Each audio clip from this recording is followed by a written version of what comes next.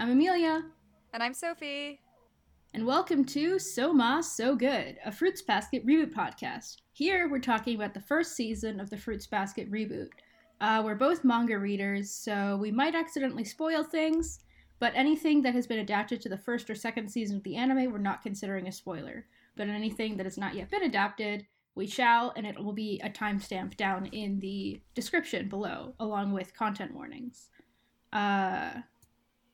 Without further ado, let's talk about episode 18. Are we on 18 now? Mm-hmm. Wow. I know. So this is basically them just setting up season 2. Yes. Is what this much. episode is.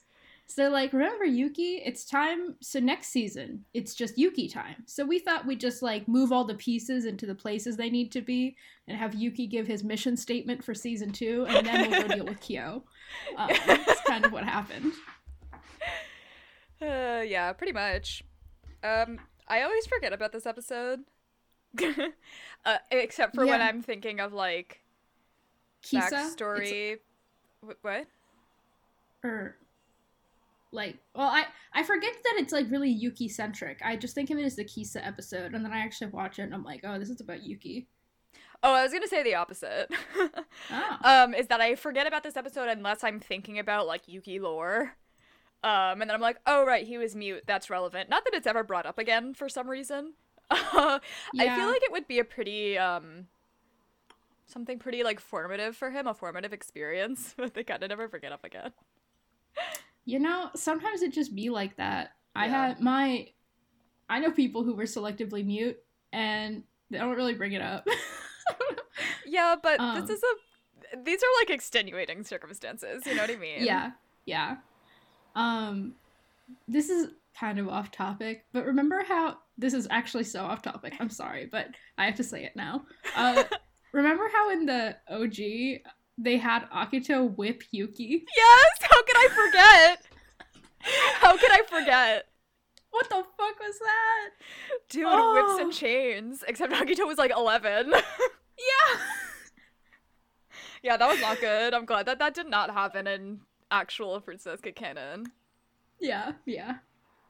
Exactly. It's like, you know, Akito is like horrible to a crazy degree, and the things that happen in Fruits Basket are like outlandish. But it's like, you know, like a abused child going mute is like, yeah. A child having a collection of whips, I don't know about that. But you know, Haru's out here wearing fetish gear in the streets, so... Yeah, but like, Haru's not 11. He's not... but he's like 15. He's a high schooler. Yeah, I guess. He really, this episode, he rocks up, he's like wearing his chaps. He's wearing chaps. Did you notice his chaps? No. That's all I could see that whole scene is Haru's wearing chaps. He's wearing like pants under them, but he's wearing chaps. And then he's like wearing his collar, and I'm just like, Haru! Oh my god. You leave the house like that? Haru's mother does not. Haru's parents are just like, okay, whatever. He can wear BDSM outfits just out. That's fine. He can get a tattoo. No one can stop him. 2015 American Haru is one of those people who would like hang out in malls with like a leash. Like he would have like Rins leading him on a leash through a mall. Oh, yeah. I guess Haru's the sub in this relationship that I've made up. I guess. I mean, it's his collar. It's his collar. I don't know. Is he wearing gloves in this episode? I don't remember if he's wearing those like fingerless gloves. I don't know. I can't remember. I mean, he loves to accessorize, just in general. Yeah. Like he's usually wearing a couple other necklaces that I bet he makes his own jewelry, but he usually does wear a collar. Yeah.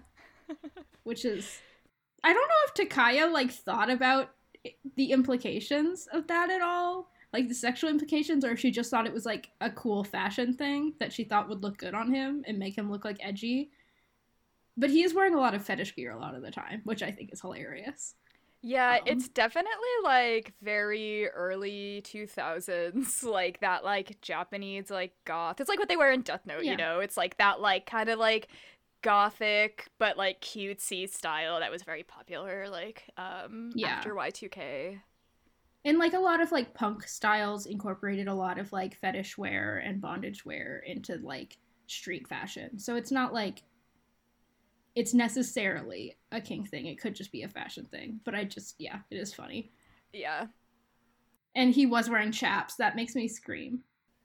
I was gonna say that out of all of the characters, Haru was the one who was most open about sex. So he is. He's definitely one of those people that just, like, doesn't understand why everyone else is a prude and why everyone else is freaked out about it. He's just like, it's sex. Why are you guys being weird? Like, it's just a thing people do. Yeah.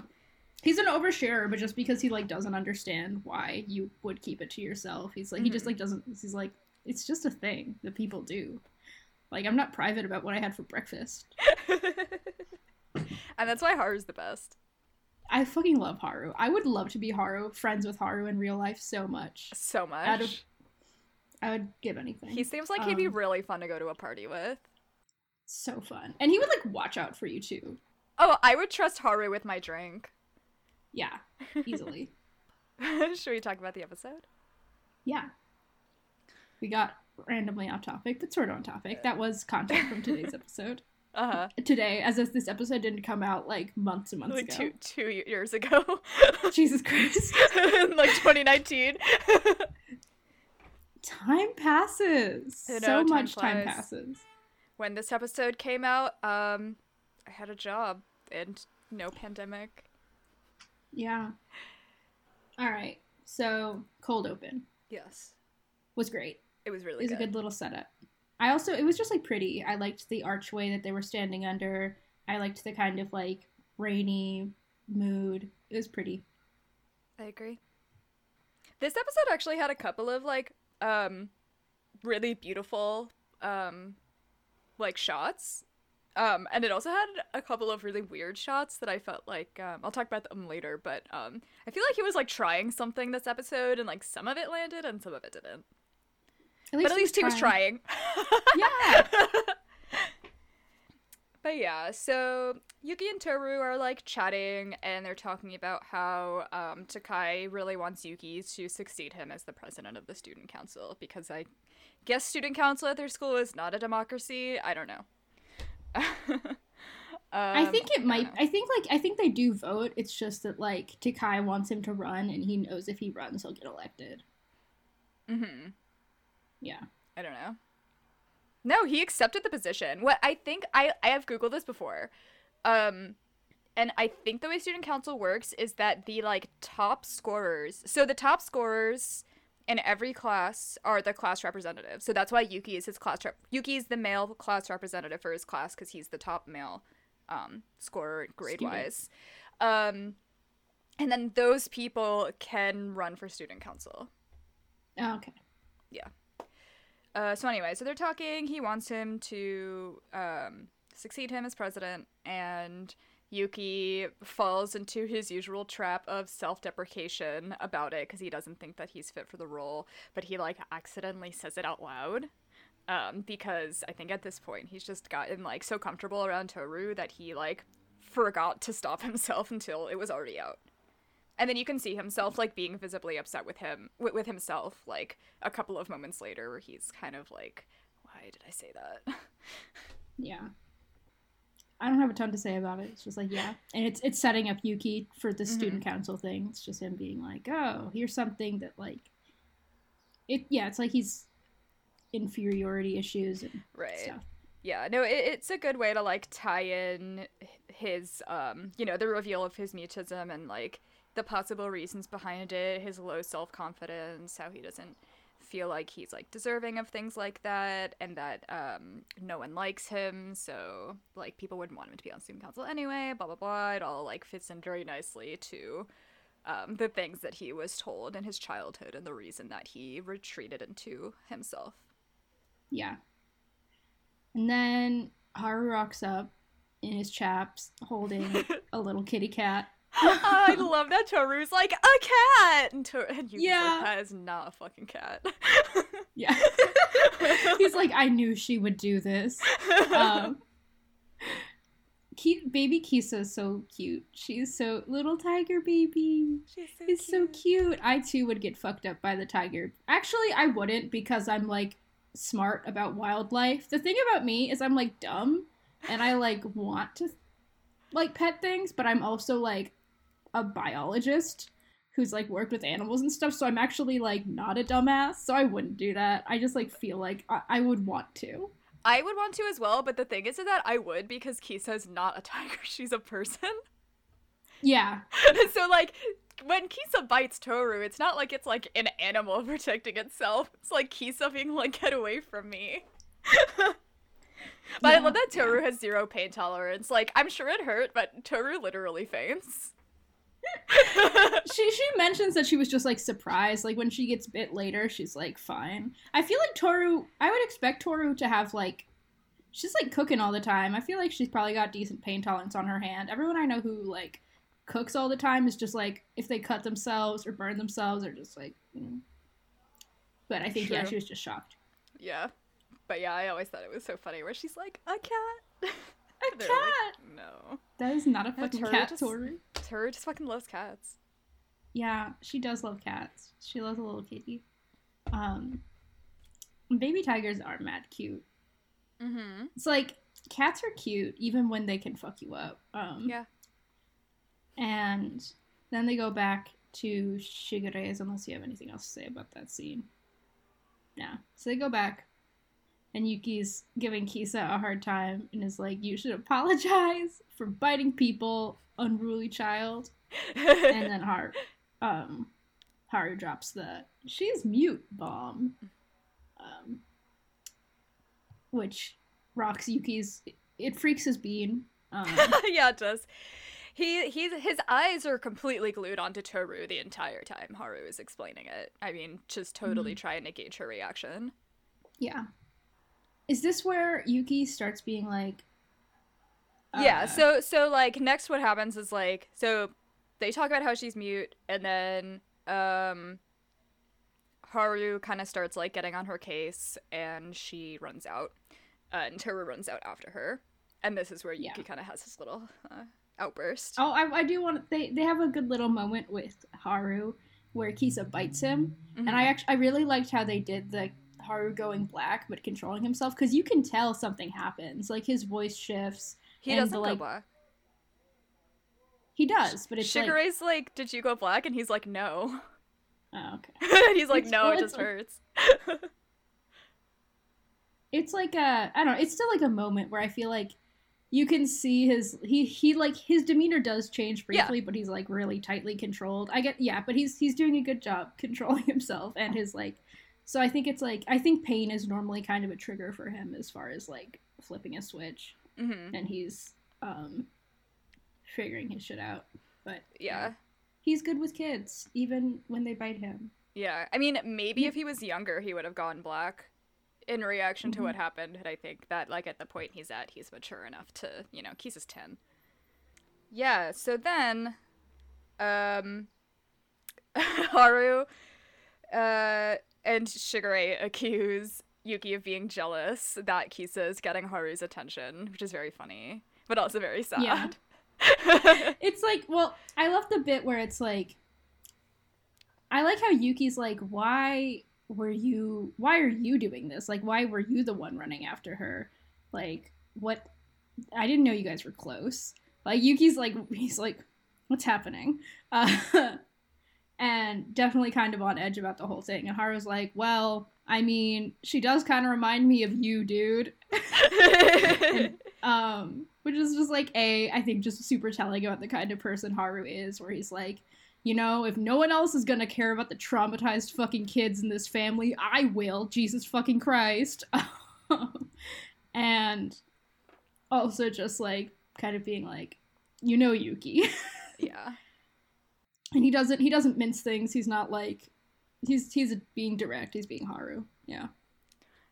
But I do think it's funny that they're like, are you jealous? It's, yeah, very referential that was so to, funny. Like, but it's funny, and it's referential to the fact that, like, Haru did the same thing for Yuki that he's doing for Kisa. Mm-hmm. But also it's like kind of gay. Yeah, it's kind of gay. kind of gay, like, oh, you want Haru to pay attention to you? You want to be Haru's, like, little friend? I don't know what I was little friend. You want to be Haru's little friend?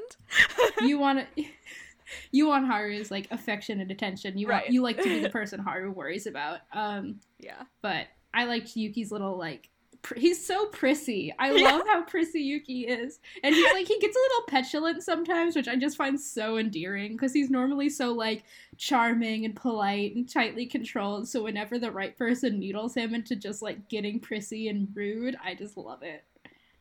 Yeah, so he has his first little outburst where he's like, no, I'm not jealous. Which is, like, yeah, definitely just, like, very prissy and, like, but then the second one. First of all, Shimazaki, my fucking king. The way he delivers the next two lines, he says, shut up, and then he says something else along the same lines before storming out.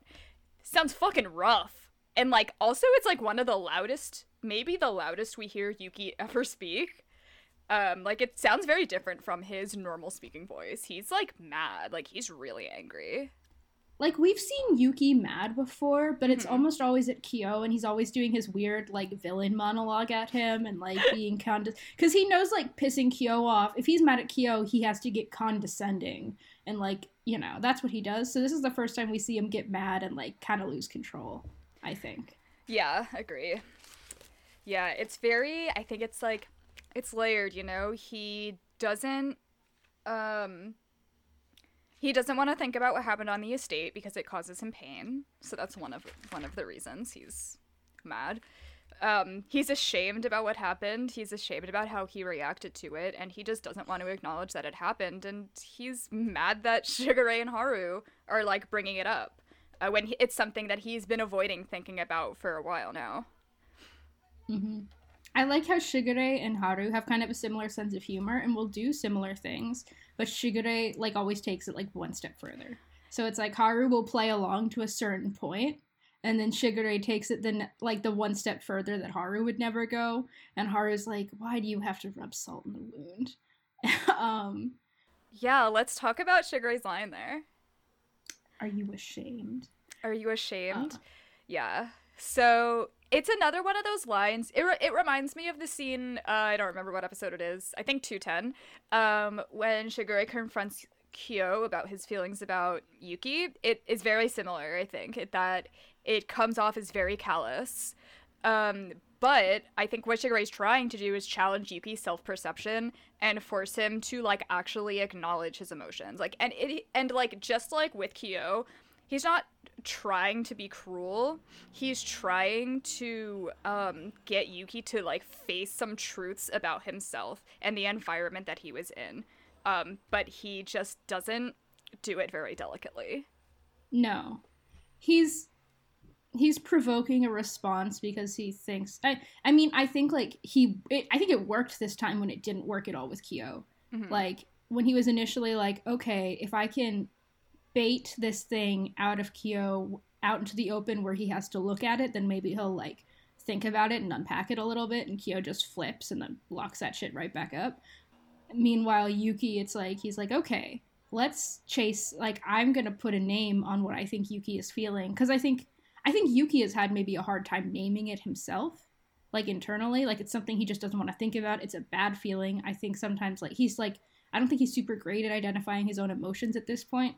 So Shigure goes and identifies it for him, and it then provokes his little tantrum. But I think, like, Yuki is then like, oh shit, and then it, like, and combined with Toru, I think, like, if Toru hadn't been there, I think he might have also just, like, gotten pissed and then shut down and not dealt with it. But I think different things happened where Shigure's little tactic here worked. It paid off.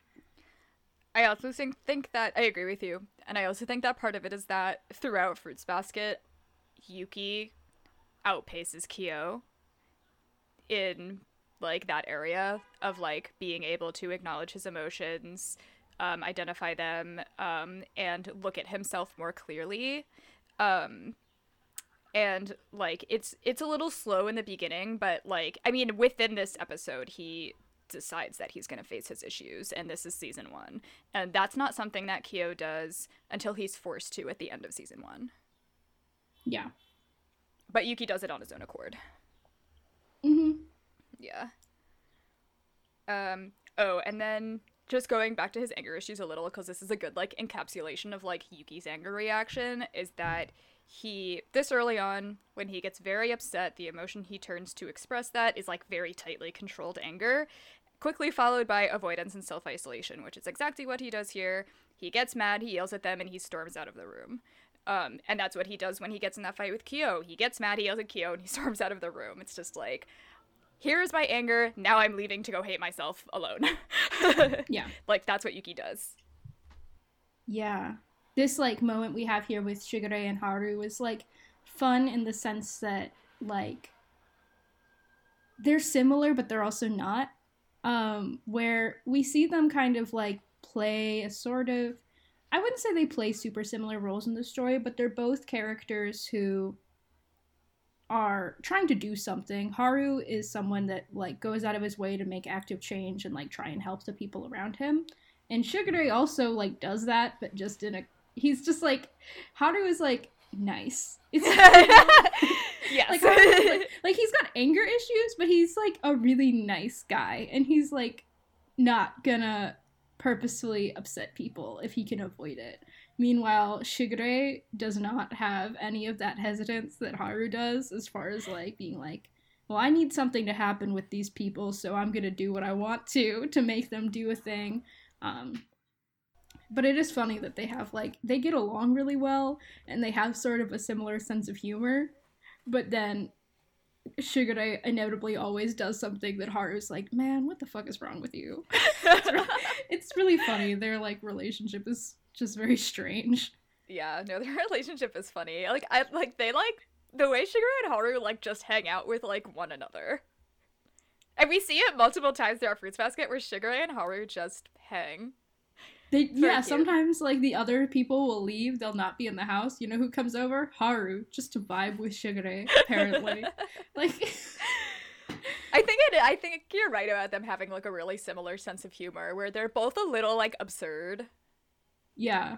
Yeah. And I also think that, like, Haru does sort of, like, you know how, like, Shigure will kind of, like, gauge people's reactions to him so that he can say things that get the reaction that he wants.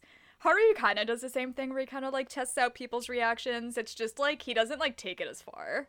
Haru's, like, nice. Like, Shigure's not... Shigure's not nice. He's not a nice guy. Nice. Also, I think, like, obviously Haru is like, I do owe Shigure a life debt. Like, right. that is an element of their relationship. It's sure a dynamic. It's not yeah. You're funny. I hated the music in this scene, by the way. It was, like, a really upbeat song. And I felt that it, like, really took away from, like, the moment where, like, Yuki, like, I really like this moment, by the way. Like, right after Shigure says, "Are you ashamed?" It's this, like, shot of Yuki, the background drops, and it's just, like, him, like, reacting to it. Like, I felt that. Like, it's, like, your stomach dropping, you know? Like, that's what it is. But there's this, like, upbeat pop song playing in the background. I'm like, why? I hate you, Ibato. Stop with the freaking music. But you know what? At least this season, I think I can say that this season, the levels of the tracks are normal. Remember in season 2, the tracks are so loud. So loud, and for what? It's bizarre. But they're like, not the music season. When they're making bad music decisions, like, I have a way easier time tuning it out this season, because it's just, like, not drowning shit out, and you're not like, what the fuck is happening? Why did that happen? Season 3, please have normal levels. Come on, I believe in you. No COVID. Yeah. I mean, maybe. So then, Kisa's mother comes. Rocks up. Don't know what I was trying to say. Yeah. Yeah, so Toru goes and finds Kisa outside the house. She's trying to talk to her. And then Kisa's mother comes, and I like the diversity in the, like, parental relationships, both within the supporting cast, but definitely, like, within the Zodiac as well. Because, like, I think, like, right off the bat, you can tell that the relationship that Kisa and her mother have is strained. But I wouldn't say that it's, like, ruined, and it's also not, like, great. Yeah. Like, it's kind of, like, somewhere in the middle when it comes to, like, Zodiac parenting. But, like, she comes and she starts speaking, and right off the bat, it's very uncompassionate.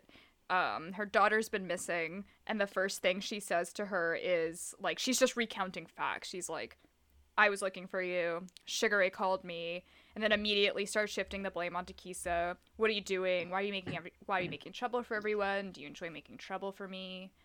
So you can see that, like, they have a history of having a strained relationship, and also just speaks again to the Soma family culture of blaming children for the reaction to their environment and not addressing the environment itself.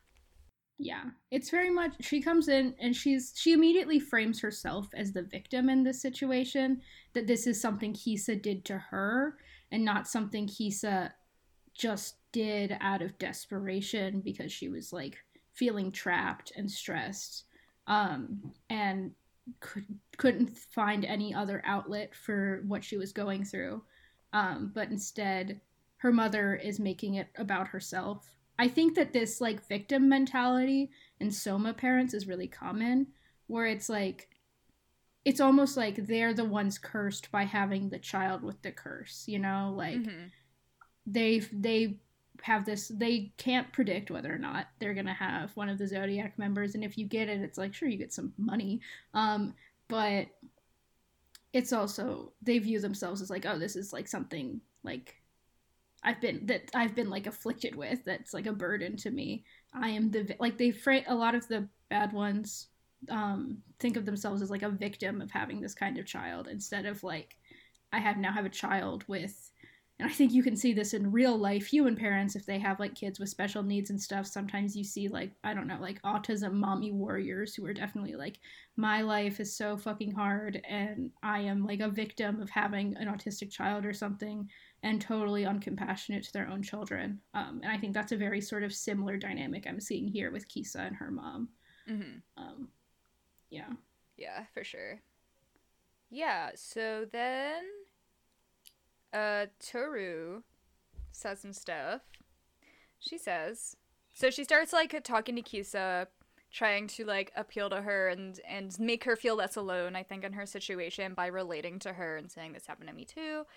And she says, I started to feel ashamed of myself for being bullied, and I was embarrassed to let my mom find out. Which I think, like, I mean, it speaks to, like, you know, an overarching theme in Fruits Basket, about, like, being ashamed of your emotions, being ashamed of victimhood, but also, like, I think it's very, very pertinent in that, like, children internalize things very, very deeply, and in a case like Yuki, where he was never able to process it outwardly because it was taboo to talk about, and he was also in a very, like, extreme abusive situation, that it really impacts the way that you think about yourself and the way that you think about other people,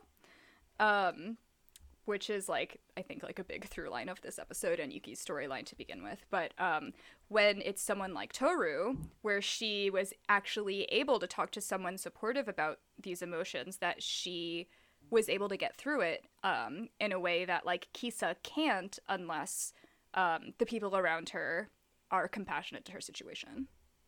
Yeah. Thanks, Kyoko, for not having a victim complex about having a child that got bullied. Yeah, I think it's, like, very much, yeah, this through line of, like, shame of victimhood and shame of, like, being, like, thinking that if something bad happens to you, it's somehow your own fault because you are just too weak. And if you're weak, then you get what you deserve, apparently. Instead of directing the anger towards environments or people that prey on others. There's also, like, a cultural aspect to it. I think we've probably talked about this before on the podcast, but bullying is a huge problem in Japanese schools. And one of the reasons is because conformity is a really, like, highly a value held in high esteem. And so it's normally kids like Kisa, who are different, who get bullied, and it's kind of viewed as just like, well, you have to deal with it. Like, you individually have to make sacrifices for the good of the collective, and the good of the collective is you conforming. So you brought this upon yourself. Like, it's a very toxic way to look at bullying, and that's why it's a really big problem in Japan.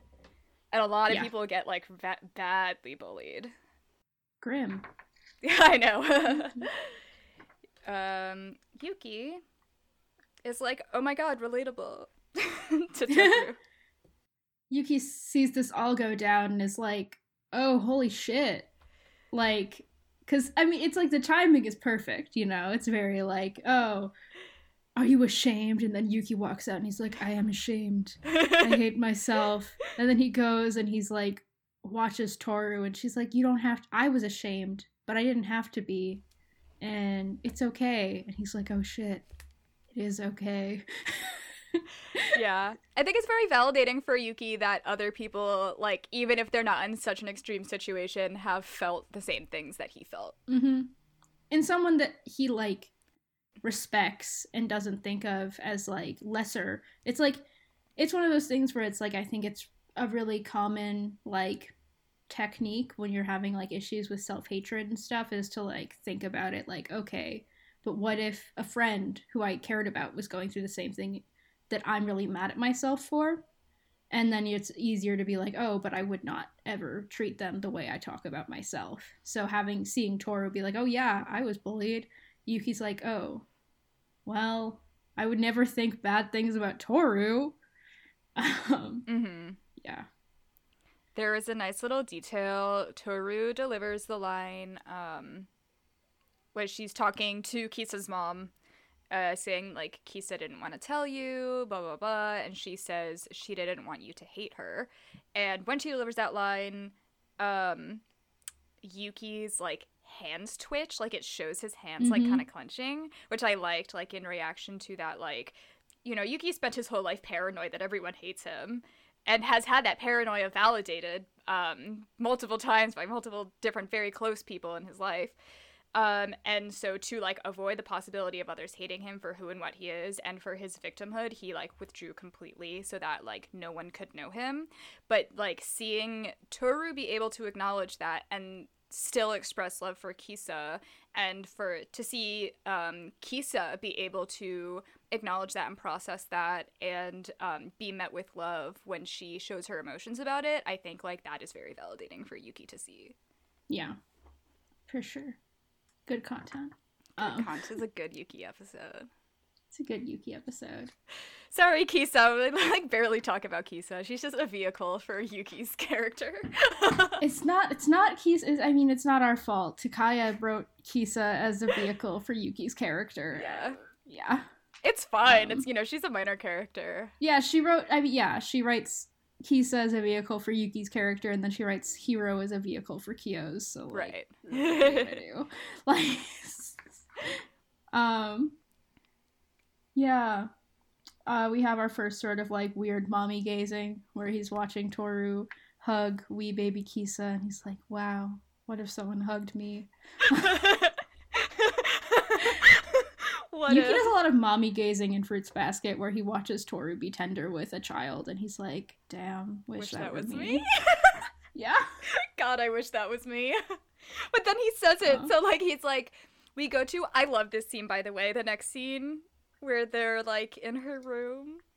And he tells Toru that he's jealous of Kisa, and she's like, what? Like, obviously he's talking about the fact that Kisa's, like, lying on top of Toru. And he, like, I just love this, like, I think this is the first time he shows affection for Toru physically. Right? Yeah, I think so. I can't think of an earlier instance. And he puts his head on Toru's shoulder. And That's yeah, I sweet. think, like, after watching all that go down with Kisa, that he knows that if he does eventually choose to show what he considers, like, undesirable emotions to Toru, that she's still gonna love him.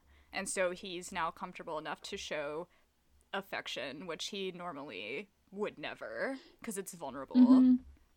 to seek a little bit of comfort. Like, I don't think he ever feels like he deserves or is capable of, like, receiving comfort, so he never seeks it out in other people. He never looks for someone to try and comfort him, but in this moment he's, like, letting himself be like, you know what, I can seek a little comfort from someone I care about. Yeah. The way Yuki and Toru is, like, the only relationship in Fruits Basket. Fuck everyone else. I know it's a cast of 50, but I don't care about anyone else. And then we kind of hop over, and it's like we get to, like, Kisa duckling form. Kisa's so cute. She is a cute little... I love how Kyo's like, wouldn't that be annoying? And then Toru's like, you are so cute. And he's like, I guess not. And I'm like, if I had an adorable little child following me around, I would not be pissed. I would be like, you are a cute little baby. Kisa's a little angel. When I was a kid, like when I read Fruits Basket as a kid, I used to like pull those two front strands of my hair in front of my face because I wanted to look like Kisa. That's funny.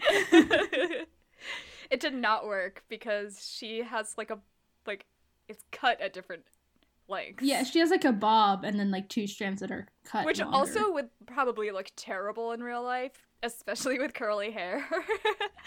Yeah. It's a bit of a weird hairstyle, but Kisa's very cute. I also love when she gets the little tiger ears. I know. No, adorable. Her cat ears are better than Kyo's cat ears. Yeah, sorry, Kyo. Like, Sorry, Kyo's cat Kyo. ears are still good, but you know what? Yuki never gets little rat ears. And he should. Fucked up. Yeah. Give Yuki little rat ears. Please. It's what we deserve. It's because, and we don't get, like, in the manga, when he talks sometimes, next to his speech bubble, there's a little rat, like a little cartoon of a rat, so that we know it's Yuki speaking. And we don't get anything like that, obviously, in the anime, because there's a speech bubble. It's like, give him rat ears. He deserves them. Rat ears. Round. He deserves little rat ears. I made the note, Kyo's so insensitive. Oh, I think it's because Toru's like, what do you want for dinner? And Kisa can't answer, and he's like, just say something. Yeah, Kyo's just being a dick, and I love that Shigure, like, immediately physically squashes him. He's just like, I don't want this kind of chaos in my house. I choose the chaos that happens. I choose the emotional conflicts, and I'm shutting this down. If we're having emotional conflicts, I'm the driving force behind them, not Kyo. I wrote Shigure, king of sitting on naughty teenage boys who need to shut the fuck up. Yeah, Kyo's being an asshole. Totally in character. It's very Kyo, just being like, what's her problem? Like, yeah. Like, shut up, you dickhead. But he's like a teenage boy. He's stupid. Yeah, no, he's just stupid. It's not mean, like, he's not, like, being mean. He's just, like, being a fucking idiot. Yeah, exactly. And he gets squashed for his crimes. He does get squashed. So then they choose what to have for dinner. I don't know. I had one thing to say about the end of the scene, but that was it. Yeah, go ahead, say that. Okay, so, like, they're like, oh, we'll have this for dinner, and then, like, Toru and Kyo kind of start, like, bickering about it, or Kyo gets mad at her about it, and she's apologizing profusely. That's what their bickering is. And, okay, so in the subtitles, I should go watch this in the dub. I didn't. In the subtitles, Shigure says Kyo and Toru sitting in a tree. Which absolutely has to be localized. Because it's a rhyme, right? In English, it's a rhyme. Yeah. And then, because I was like, what? And then, Toru's and then Kyo was like, shut up! And Shigure says, Kyo-kun, you actually understood that jibe? No way. Which makes me think that what they translated it to was, like, maybe less suggestive than what he actually said. Because I feel like he's like, you're a prude. I can't believe you believe that. But the taunt is, like, a elementary school level, like, taunt in English. I don't know what he said. I thought that was a really random background exchange where I was like, yeah, what? I didn't pick, that went right in one ear and out the other. No, it's just that, like, it's happening under dialogue. Like, there's, like, other important dialogue happening on top of it, and I was not paying attention to it. Incredible. I always listen to what's going on in the background instead of the dialogue that's actually informing me of the story. Yeah. It's good That's character how I interaction. watched Haikyuu. Oh, yeah, Haikyuu's a great show to watch while doing that. Yeah. Because they just be saying shit. Yeah, it's really funny. It's like a horny tornado. I think my theory in Haikyuu is I think a lot of those are improvised. Yeah, I wouldn't be shocked. Especially for the dub. The dub, for sure. I was going to say the dub actor for Kageyama. Anyway. Yeah. And then Yuki is, like, obviously too shy to enter the room while everyone is having this argument, as usual Yuki Behavior. Weird lurking outside the door. Then they go to have roof lunch. Yeah. This scene was... I like this was like a good just like the high school squad just kind of chilling together moment, and just like oh yeah, they all like eat lunch together and stuff. That's nice. And also like fun just like little bits of characterization in this scene, like how I love how they're like, oh god, she really got so bullied and that's so sad. And Momiji being hyper empathetic, just like Momiji and Tori just start crying because they're both hyper empathetic people. And then Haru's like, I got bullied too. And Yuki's like, you just beat the shit out of whoever bullied you. And Haru's like, well, Kyo was worse. And then we get I love this little shot of baby Kyo just absolutely terrorizing some other children for making fun of him. So good. And I do think that's like, yeah, and definitely speaks to the fact that like Kyo has a harder time empathizing with Kisa, because when he was a child and people bullied him, he just beat the shit out of them. Yeah. Like Haru is very empathetic. But also like I think that like Haru's also kind of quiet. And Kyo, like, isn't. No, he has a loud mouth. He's like he's like shy and awkward, but he's also a loud mouth. Yeah, but Haru's definitely like a lot more soft-spoken. So I think he like can understand. Besides being very empathetic, he kind of can understand firsthand. Also, he like saw Yuki go through the same thing already, so he was like, I've seen this before. Yeah. Also, this is, like, one thing that always bothers me. I've probably brought it up before, and I'm probably the only one who is still bothered by this, but when they're talking about how they're all bullied for their hair color, still no one ever brings up Yuki's hair color. I think that is so bizarre that Yuki has gray hair, and he didn't get bullied for it. I thought you would think he would get bullied for that. I don't know. We don't know. Yeah, for whatever reason, it's fine. Yeah. Like... Okay. I don't know. I thought it was like Momiji being like, it's like a really kind of characterizing moment where Momiji, you can immediately see him like tune in to being worried about like Kisa's home situation and whether or not like her mother is going to provide for her and stay taking care of her. And Tora reassures him like, I think the situation is on the mend. Like, I think Kisa's gonna be okay, and this like she's not gonna have to go through what you went through, basically. And I think like Momiji just being so happy and relieved that Kisa doesn't have to experience what he experienced is very like Momiji and very sweet. And the fact that like, you know, someone else might almost be kind of jealous or resentful, but Momiji's just immediately like, oh, thank fucking God. Yeah, because he's a good boy. He's a good boy. They did a nice little like visual parallel here. Where we see Kisa, and she's sitting just outside the doors of Sugare's house, contemplating her next step and how she's gonna deal with her bullies. And then we see like a mirrored shot, like it's like the same composition, shot of Yuki trapped inside of the very bleak estate. That's another thing, is that the colors at Sugare's house are very bright and vibrant, and then at the estate they're very bleak. With no choice in the matter in what his situation is, and how he can't take a step forward with his abuse the way that Kisa can take a step forward with the bullying from her classmates.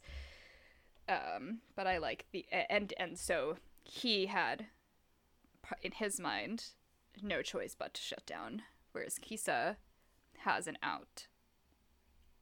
Like, I like that it showcases that there's, like, a generational... We've talked about the generational differences between the adults and the teenagers, but between the teenagers and the kids, there is also a generational difference because the oldest Zodiacs are working adults. So they have somewhere off the estate, but somewhat acceptable to, like, find respite. But with the teenagers, the first person to do that was Yuki. But now, like, Kisa has the option to just stay at Sugar Race for a few days away from her mom. It's a much more, like, they have a lot more freedom of movement now that the oldest Zodiacs are fully grown adults. Yeah. I was gonna say that because they're, like, so much younger than Akito, they might have a little bit less of the spotlight on them, but that's not true. Kisa's just, like, it's because Akito be hating women. Yeah. Hiro's, like, fine. Yeah. He witnesses horrible things constantly. Hiro's just like, oh, Jesus Christ, that'll scar me. This will haunt my dreams. Okay. Yeah. Yeah. But Akito doesn't fuck with Hiro personally. I don't think Akito really cares about Hiro. No. The way that Akito doesn't care about a lot of the guys. Yeah. Well, I made a note that Yuki wipes away Momiji's tears very pragmatically, but I like that, like, again, just the brotherly relationship between a lot of them. It's cute.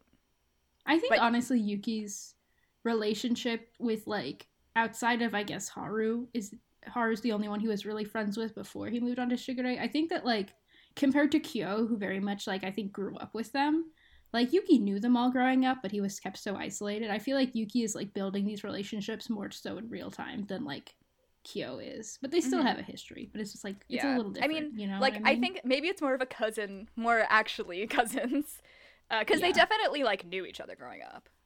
Yeah. And he's also, like, we've seen that, like, Yuki is familiar with Momiji's behavior. Yeah. But it's cute that he, like, wipes his tears away. It's cute. They're like, okay, we'll look out for wee little Momiji, who's a secret evil genius, but, you know, just a little guy.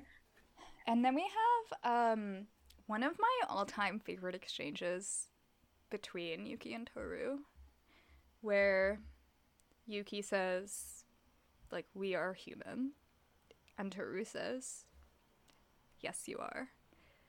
I just, like, I love it's so simple, but, like, it's such a strong validation, and it really just shows that Toru, like, really loves them, and Yuki can turn to her for support. No, like, there's no, like, hesitation. Like, she doesn't, like, think about it. She's just like, yeah, of course you guys are human. And Yuki's like, we are human, yeah. And I like that she takes it seriously when he says that. Yeah. Yeah. It's a good moment. I like that moment a lot. And also that was he tried to do something, Ibata tried to do something there, like, so they have that little exchange, and then Yuki, like, stretches and he's like, okay, we have to, like, go back to class. And it's, like, a very, like, weird camera angle where, like, the camera's, like, basically, like, behind his, like, heels and, like, looking up. Like, it could have been cool, but, like, I don't think it was executed very well. It's a little weird, yeah. It was just a little weird. Yuki's feeling a little braver. Right, exactly. Yeah. I think that's what that was meant to show, right? That he's feeling, like, he's not feeling small, bigger. He's feeling big. Yeah. But it didn't look that great. But I understood the intention. You know, we take what we can get. Yeah. Here on Soma, so good. And then they go home. I like that Kisa's wearing Toru's dress. I thought that was a cute detail. I didn't even notice. It's one of the dresses Toru wears pretty often. It's, like, big on Kisa. Yeah, now that you say it, it is Toru's dress. I didn't notice when I was watching that. Yeah. That's funny. That's so cute. It's a cute detail. I like sometimes, like, they just wear each other's clothes. Or they, like, that's something they've done as, like, a Toru's worn Yuki's clothes in, like, episode 1 and stuff. It's fun. Mm-hmm. Like, little details like that. And then they read the shitty-ass letter from Kisa's teacher out loud. Annoying, callous. It reminds me so much. You know what it's like? It's just like, it reminds me of all the emails I get constantly from my university about, like, taking care of my mental health It's like, do self-care, like take care of your mental health. And I'm like, okay. It's like try and reduce your stress. And I'm like, all right, university, thanks. This means nothing.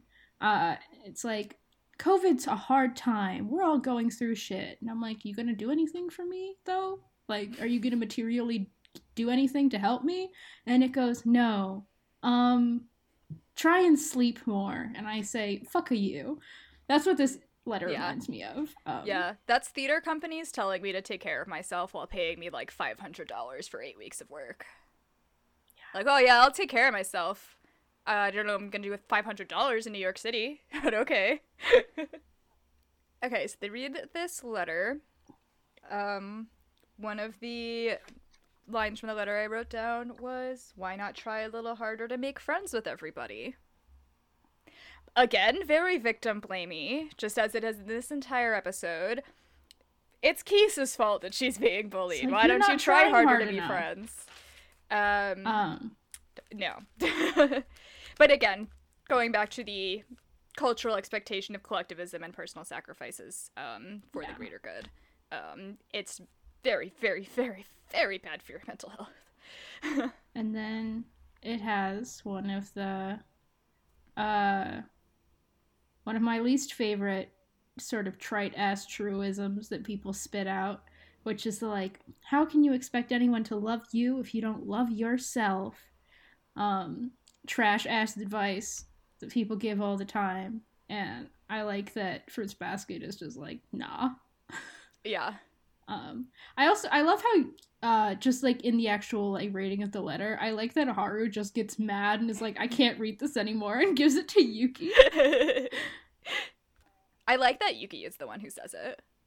Like, I think it's a good culmination of his like little mini arc in this episode where he realizes that that outside support and validation is necessary.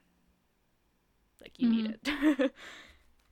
You need it from somewhere, you know? Yeah. Like, and if the only thing that you're, like, internalizing from your peers, and in the case of the Somas, especially Yuki, from your immediate family, which is even more detrimental, is, like, negative things about yourself, then it's just not possible for, like, self-love is not possible if the only thing you're internalizing is negativity. Yeah. And, yeah, I really liked how he said, like, you can try and, like, follow advice like that and find things about yourself to like, but it feels like you're lying to yourself. Mm-hmm. I thought that was very on the nose. Yeah. And I like that they challenge this idea in Fruits Basket when you consider the demographic. Like, I think that it's a really good message. There's a lot of questionable moral messaging in Fruits Basket, but this is a good one. Plenty. Fruits Basket is a kind of mixed bag as far as, like, moral messaging. But I think, like, if you're really struggling with self-hatred because everyone's treating you like shit, then that's not your fault, and it's not on you to necessarily, like, rise above it. I mean, I think it rides a good line of, like, you have to choose and you have to try to push past it. Like, recovery is something you have to be an active participant in yourself, but you also can't do it alone. And you need at least a couple people who have your back and who support you and who can, like, ground you and keep you sane as you, like, fight through whatever bullshit you're dealing with. Mm-hmm. Yeah.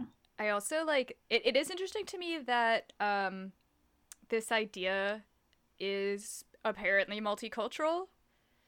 Like the idea that no one can love you unless you love yourself. And just thinking about how, like, Fruits Basket is the most popular manga in North America, that ideas like this are universal. And so, like, everyone can relate to them. Yeah. Like, regardless of where you live. It's a good message. I like it. RuPaul found dead in Miami. There was a little, like, subtle moment that I liked where Yuki and Haru, they start talking over each other. Right after Kisa speaks, they start talking over each other, and Haru yields to Yuki. And I think it's because he knows that Yuki is having the same revelation that Kisa is, and that it's really important for him in this moment to connect with Kisa. It's just a small moment, but yeah. Haru's very perceptive. He's He is. Yeah, and I think having this moment of like, I like that Yuki says like he says like, okay, like I have to keep fighting, like I can't go on like this, even though it's hard and it sucks and this letter is full of bullshit. I still have to work hard on becoming a version of myself I like, and I like that Yuki's like, I do too, like we'll fight together. I thought that was good. Yeah, just like Yuki character growth moment, but also B, I think like having like someone like older than you be like, you know what, like we're in this together, we're both like, this isn't something you're dealing with alone, it isn't something that's like exclusive to small stupid little babies or whatever, like lots of people have to deal with this. Yeah, it's a good moment. Yeah, and then he does that. He challenges his core beliefs about himself and the things that Akito and his parents instilled in him, and decides to confront his trauma by finally stepping out of his comfort zone and accepting the position as the student council president. Becoming the president of the student council is definitely, like, I would say the singular biggest step Yuki makes towards recovery and challenging his own self-perception and building confidence. It's wild. I remember when I first heard Fruits Basket, I was like, the student council arc, I don't give a shit about this. And now as like an adult, I'm like, I love this shit. This is great. It's the best. Look at Yuki go. Look at Yuki. Look at that little rat boy go.